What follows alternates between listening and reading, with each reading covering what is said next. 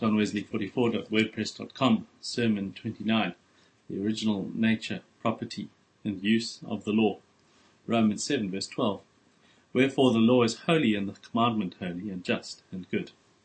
Perhaps there are few subjects within the whole compass of religion so little understood as this. The reader of this epistle is usually told, by the law, St. Paul means the Jewish law, and so apprehending himself to have no concern therewith, passes on without farther thought about it. Indeed, some are not satisfied with this account, but observing the epistle is directed to the Romans, thence infer that the apostle in the beginning of this chapter alludes to the old Roman law. But as they have no more concern with this than with the ceremonial law of Moses, so they spend not much thought on what they suppose is occasionally mentioned barely to illustrate another thing. But a careful observer of the apostle's discourse will not be content with these light explications of it, and the more he weighs the words, the more convinced he will be that St. Paul, by the law mentioned in this chapter, does not mean either the ancient law of Rome or the ceremonial law of Moses. This will clearly appear to all who attentively consider the tenor of his discourse. He begins the chapter, Know ye not, brethren, for I speak to them that know the law, to them who have been instructed therein from their youth, that the law hath dominion over a man as long as he liveth. What? The law of Rome only, or the ceremonial law? No, surely, but the moral law. For, to give a plain instance, the woman which hath an husband is bound by the moral law to her husband, so long as he liveth. But if the husband be dead, she is loosed from the law of her husband. So then, if, while her husband liveth, she be married to another man, she shall be called an adulteress. But if her husband is dead, she shall be dead, she is free from the law, so that she is no adulteress, though she be married to another man. From this particular instance, the apostle proceeds to draw that general conclusion, Wherefore, my brethren, by a plain parity of reason, ye also are become dead to the law, the whole Mosaic institution, by the body of Christ, offered for you, and bringing you under a new dispensation, that ye should, without any blame, be married to another, even to him who is raised from the dead, and hath thereby given proof of this authority to make the change, that we should bring forth fruit unto God. And this we can do now, whereas before we could not. For when we were in the flesh, under the power of the flesh, that is, of corrupt nature, which was necessarily the case till we knew the power of Christ's resurrection, the motions of sins which were by the law, which were shown and inflamed by the Mosaic law, not conquered, did work in our members, broke out various ways to bring forth fruit unto death. But now we are delivered from the law, from that whole moral as well as ceremonial economy, that being dead whereby we were held, that entire institution being now as it were dead, and having no more authority over us than the husband, when dead, hath over his wife, that we should serve him, who died for us and rose again, in newness of spirit, in a new spiritual dispensation, and not in the oldness of the letter, with a bare outward service according to the letter of the Mosaic institution. Romans chapter 7, verses 1 to 6. The apostle, having gone thus far in proving that the Christian had set aside the Jewish dispensation, and that the moral law itself, though it could never pass away, yet stood on a different foundation from what it did before, now stops to propose and answer an objection. What shall we say then? Is the law sin? So some might infer from a misapprehension of those words the motions of sins which were by the law. God forbid, saith the apostle, that we should say so. Nay, the law is an irreconcilable enemy to sin. By the law, for I had not known lust, evil desire, to be sin, except the law had said, Thou shalt not covet, Romans 7:7. After opening this farther in the 4 following verses, he subjoins this general conclusion, which, with regard more especially to the moral law, from which the preceding instance was taken. Wherefore the law is holy, and the commandment holy, and just, and good. In order to explain and enforce these deep words so little regarded, because so little understood, I shall endeavour to show, first, the original of this law, secondly, the nature thereof, thirdly, the properties, that is, holy, and just, and good, and fourthly, the use of it. Part 1. I shall first endeavour to show the original of the moral law, often called the law by way of eminence. Now this is not, as some may have possibly imagined, of so late an institution as the time of Moses. No, it declared it to men long before that time, and Enoch before him. But we may trace its original higher still, even beyond the foundation of the world, to that period, unknown indeed to men, but doubtless enrolled in the annals of eternity, when the morning stars first sang together, being newly called into existence. It pleased the great Creator to make these, his firstborn sons, intelligent beings, that they might know him that created them. For this end he endued them with understanding, to discern truth from falsehood, good from evil, and as a necessary result of this, with liberty, a capacity of choosing the one and refusing the other. By this they were, likewise, enabled to offer him a free and willing service, a service rewardable in itself, as well as most acceptable to their gracious Master. To employ all the faculties which he had given them, particularly their understanding and liberty, he gave the law, a complete model of all truth, so far as is intelligible to a finite being, and of all good, so far as angelic minds were capable of embracing it. It was also the design of their beneficent governor herein to make way for a continual increase of their happiness, seeing every instance of obedience to that law would both add to the perfection of their nature and entitle them to an higher reward, which the righteous judge would give in its season.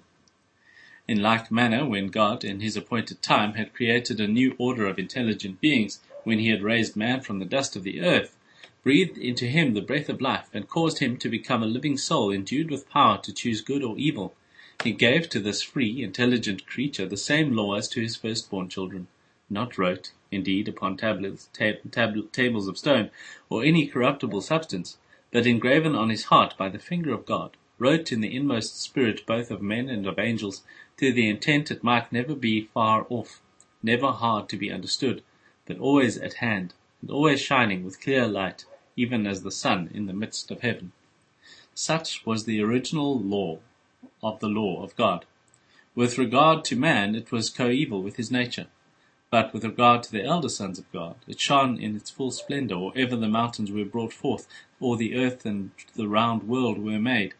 But it was not long before man rebelled against God, and by breaking this glorious law, well nigh effaced it out of his heart, the eyes of his understanding being darkened in the same measure as his soul was alienated from the life of God. And yet God did not despise the work of his own hands, but being reconciled to man through the Son of his love, he in some measure reinscribed the law on the heart of his dark, sinful creature. He, again, showed thee, O man, what is good, although not as in the beginning, even to do justly and to love mercy and to walk humbly with thy God. And this he showed not only to our first parents, but likewise to all their posterity, by that true light which enlightens every man that cometh into the world. But, notwithstanding this light, all flesh had in process of time corrupted their way before him, till he chose out of mankind a peculiar people, to whom he gave a more perfect knowledge of his law. And the heads of this, because they were slow of understanding, he wrote on 2 tables of stone, which he commanded the fathers to teach their children through all succeeding generations. And thus it is that the law of God is now made known to them that know not God. They hear, with the hearing of the ear, the things that were written aforetime for our instruction. But this does not suffice. They cannot, by this means, comprehend the height and depth and length and breadth thereof. God alone can reveal this by his Spirit. And so he does to all that truly believe, in consequence of that gracious promise made to all the Israel of God. Behold, the days come, saith the Lord, that I will make a new covenant with the house of Israel, and this shall be the covenant that I will make. I will put my law in their inward parts, and write it in their hearts, and I will be their God, and they shall be my people. Jeremiah 31 and C. Part 2. The nature of that law, which was originally given to angels in heaven and man in paradise, and which God has so mercifully promised to write afresh in the hearts of all true believers, was the second thing I propose to show, in order to which I would first observe that although the law and the commandment are sometimes differently taken, the commandment meaning but a part of the law, yet in the text they are used as equivalent terms implying one and the same thing. But we cannot understand here, either by one or the other, the ceremonial law. It is not the ceremonial law, whereof the Apostle says, in the words above recited, I had not known sin but by the law. This is too plain to need a proof. Neither is it the ceremonial law which saith, in the words immediately subjoined, Thou shalt not covet. Therefore the ceremonial law has no place in the present question. Neither can we understand by the law mentioned in the text the Mosaic dispensation. It is true, the word is sometimes so understood, as when the apostle says, speaking to the Galatians, Galatians 3:17, the covenant that was confirmed before, namely with Abraham, the father of the faithful, the law, that is the Mosaic dispensation, which was 430 years after, cannot disannul. But it cannot be so understood in the text, for the apostle never bestows so high commendations as these upon the imperfect and shadowy dispensation. He nowhere affirms the Mosaic to be a spiritual law, or that it is holy and just and good. Neither is it true that God will write that law in the hearts of those whose iniquities he remembers no more. It remains that the law, eminently so termed, is no other than the moral law. Now this law is an incorruptible picture of the high and holy one that inhabiteth eternity. It is he whom in his essence no man hath seen or can see, made visible to men and angels. It is the face of God unveiled, God manifested to his creatures as they are able to bear it, manifested to give and not to destroy life, that they may see God and live. It is the heart of God disclosed to man. Yea, in some sense we may apply to this law that the apostle says of his son, it is apaugasma tes doxes, kai character tes hypostasios autou, the streaming forth or outbeaming of his glory, the express image of his person. If virtue, said the ancient heathen, could assume such a shape as that we could behold her with our eyes, what wonderful love would she excite in us? If virtue could do this, it is done already. The law of God is all virtues in one, in such a shape as to be beheld with open face by all those whose eyes God hath enlightened. What is the law but divine virtue and wisdom assuming a visible form? What is it but the original ideas of truth and good, which were lodged in the uncreated mind from eternity, now drawn forth and clothed with such a vehicle as to appear even to human understanding? If we survey the law of God in another point of view, it is supreme, unchangeable reason. It is unalterable rectitude. It is the everlasting fitness of all things that are or ever were created. I am sensible what a shortness and even impropriety there is in these and all other human expressions, when we endeavour by these faint pictures to shadow out the deep things of God. Nevertheless, we have no better, indeed no other way, during this our infant state of existence. As we now know but in part, so we are constrained to prophesy, that is, speak of the things of God in part also. We cannot order our speech by reason of darkness.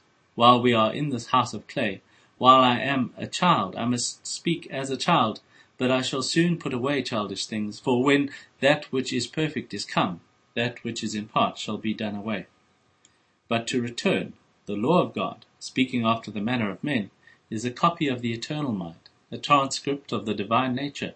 Yea, it is the fairest offspring of the everlasting Father, the brightest efflux of his essential wisdom, the visible beauty of the Most High. It is the delight and wonder of cherubim and seraphim, and all the company of heaven, and the glory and joy of every wise believer, every well-instructed child of God upon earth. Part 3. Such is the nature of the ever-blessed law of God. I am, in the third place, to show the properties of it. Not all, for that would exceed the wisdom of an angel, but those only which are mentioned in the text. These are three. It is holy, just, and good. And first, the law is holy. In this expression, the apostle does not appear to speak of its effects, but rather of its nature. As St. James, speaking of the same thing under another name, says, the wisdom from above, which is no other than this law written in our heart, is first pure, James 3:17, agne, chaste, spotless, eternally and essentially holy, and consequently, when it is transcribed into the life, as well as the soul, it is, as the same apostle terms it, James 1:27, threskeia kathara kai amiantos, pure religion and undefiled, or the pure, clean, unpolluted worship of God. It is indeed in the highest degree pure, chaste, clean, holy. Otherwise it could not be the immediate offspring, and much less the express resemblance of God, who is essential holiness. It is pure from all sin, clean and unspotted from any touch of evil. It is a chaste virgin, incapable of any defilement, of any mixture with that which is unclean or unholy. It has no fellowship with sin of any kind. For what communion hath light with darkness? As sin is, in its very nature, enmity to God, so his law is enmity to sin. Therefore it is that the apostle rejects with such abhorrence that blasphemous supposition that the law of God is either sin itself or the cause of sin. God forbid that we should suppose it is the cause of sin, because it is the discoverer of it, because it detects the hidden things of darkness and drags them out into open day.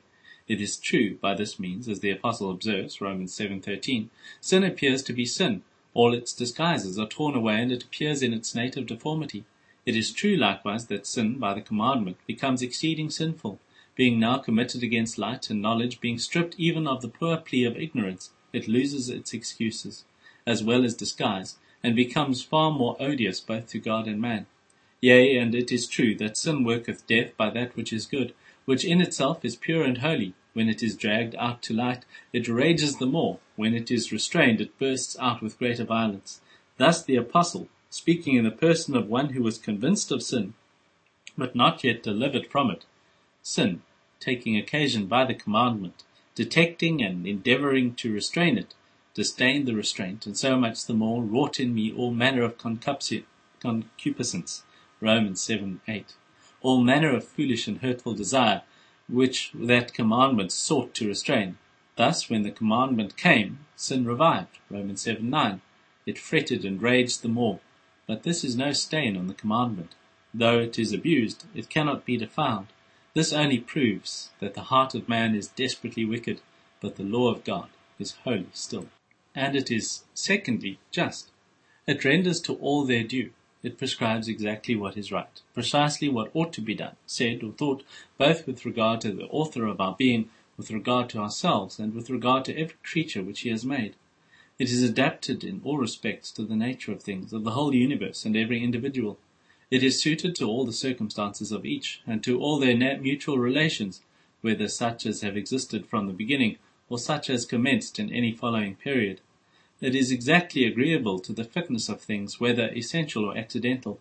It clashes with none of these in any degree, nor is ever unconnected with them. If the word be taken in that sense, there is nothing arbitrary in the law of God, although still the whole and every part thereof is totally dependent on his will, so that thy will be done is the supreme universal law both in earth and heaven. But is the will of God the cause of his law? Is his will the original of right and wrong? Is a thing therefore right because God wills it, or does he will it because it is right? I fear this celebrated question is more curious than useful, and perhaps in the manner it is usually treated of, it does not so well consist with regard that is due from a creature to the Creator and Governor of all things. It is hardly decent for man to call the supreme God to give an account to him. Nevertheless, with awe and reverence we may speak a little. The Lord pardon us if we speak amiss. It seems, then, that the whole difficulty arises from considering God's will as distinct from God. Otherwise it vanishes away. For none can doubt but God is the cause of the law of God, but the will of God is God himself. It is God considered as willing thus or thus. Consequently, to say that the will of God or that God himself is the cause of the law is one and the same thing. Again, if the law, the immutable rule of right and wrong, depends upon the nature and fitness of things and on their essential relations to each other, I do not say their eternal relations, because the eternal relation of things existing in time is little less than a contradiction. If I say this depends on the nature and relations of things, then it must depend on God, or the will of God, because those things themselves, with all their relations, are the works of his hands, by his will, for his pleasure alone. They all are and were created. And yet it may be granted, which is probably all that a considerate person would contend for, that in every particular case God wills this or this. Suppose that men should honour their parents, because it is right, agreeable to the fitness of things, to the relation wherein they stand.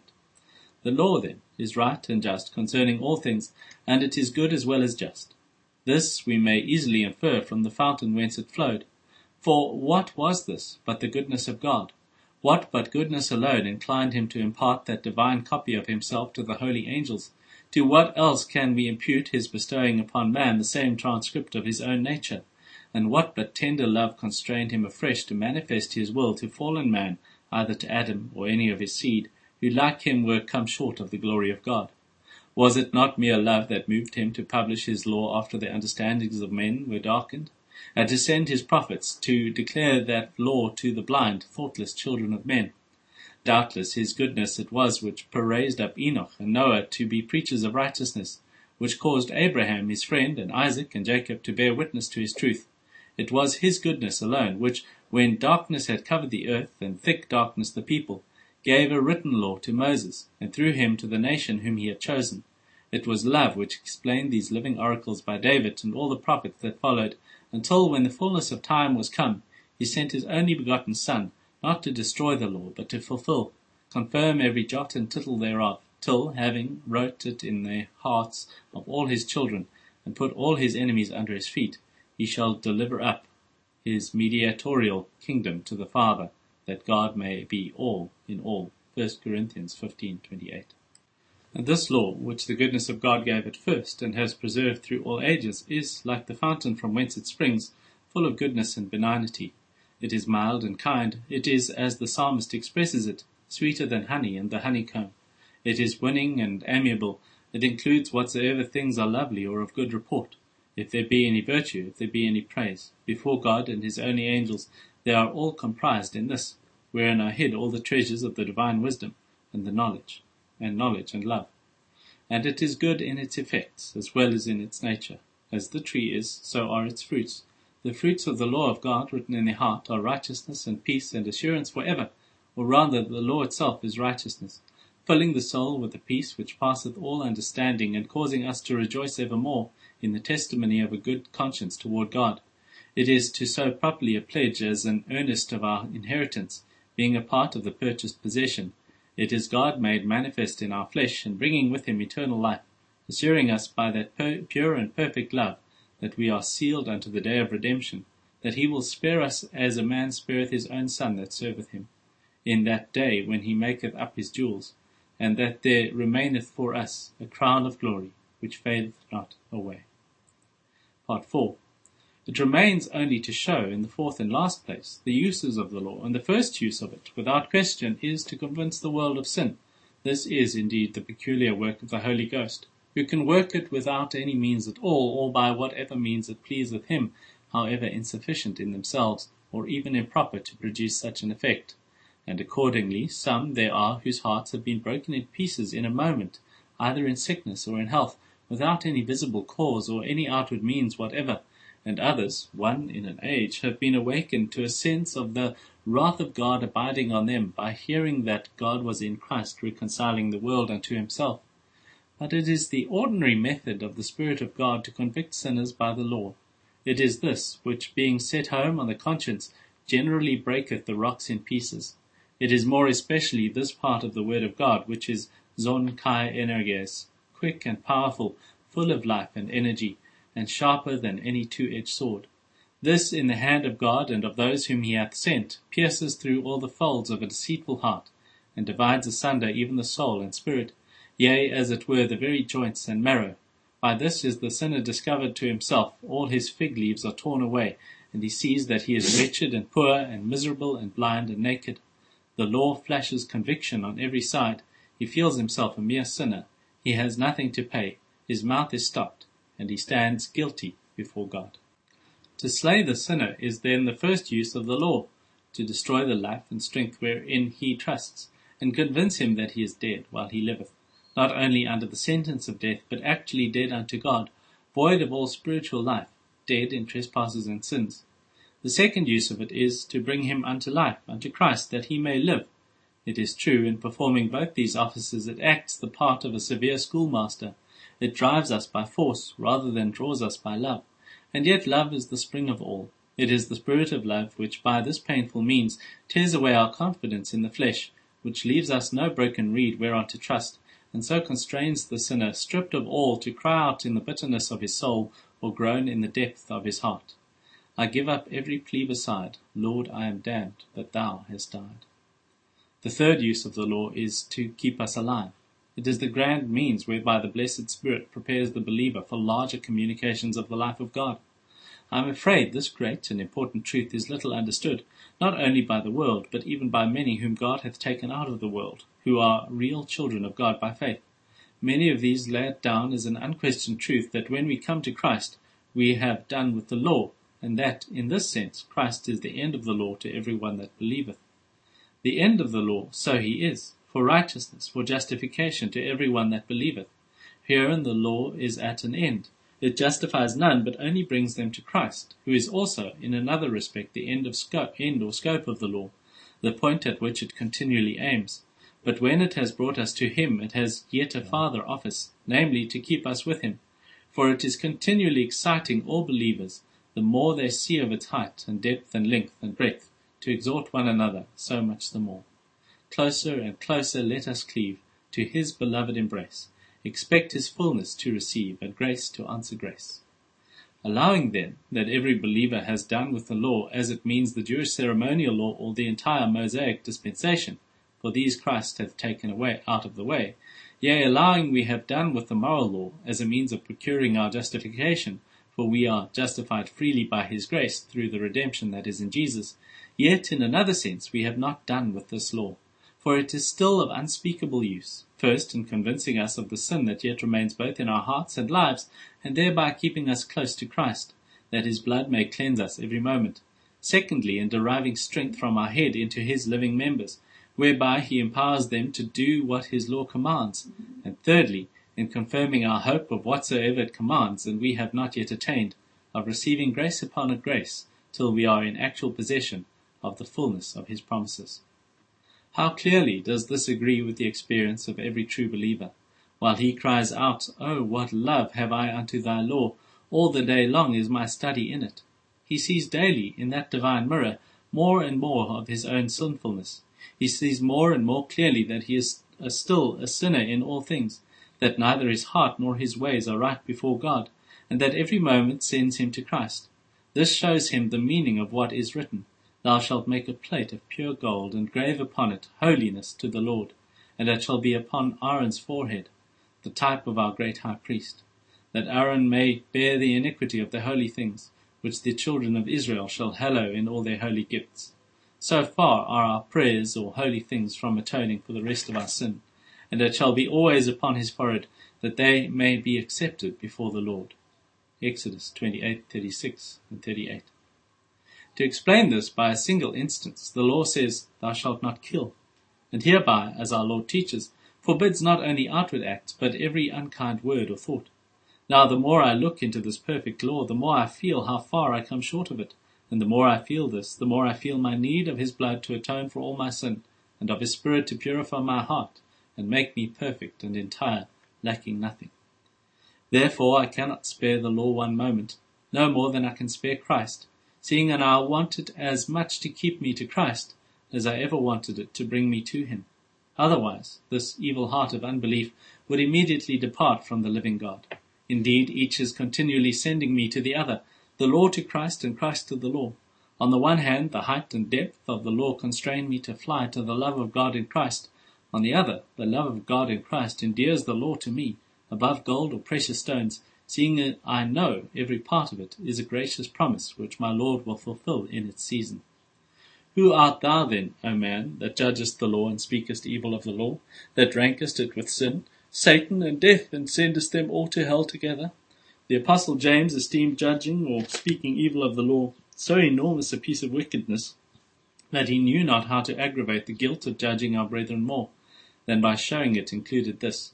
So now, says he, thou art not a doer of the law, but a judge of that which God hath ordained to judge thee. So thou hast set up thyself in the judgment seat of Christ, and cast down the rule whereby he will judge the world. O take knowledge what advantage Satan hath gained over thee, and for the time to come never think or speak lightly of, much less dress up as a scarecrow, this blessed instrument of the grace of God.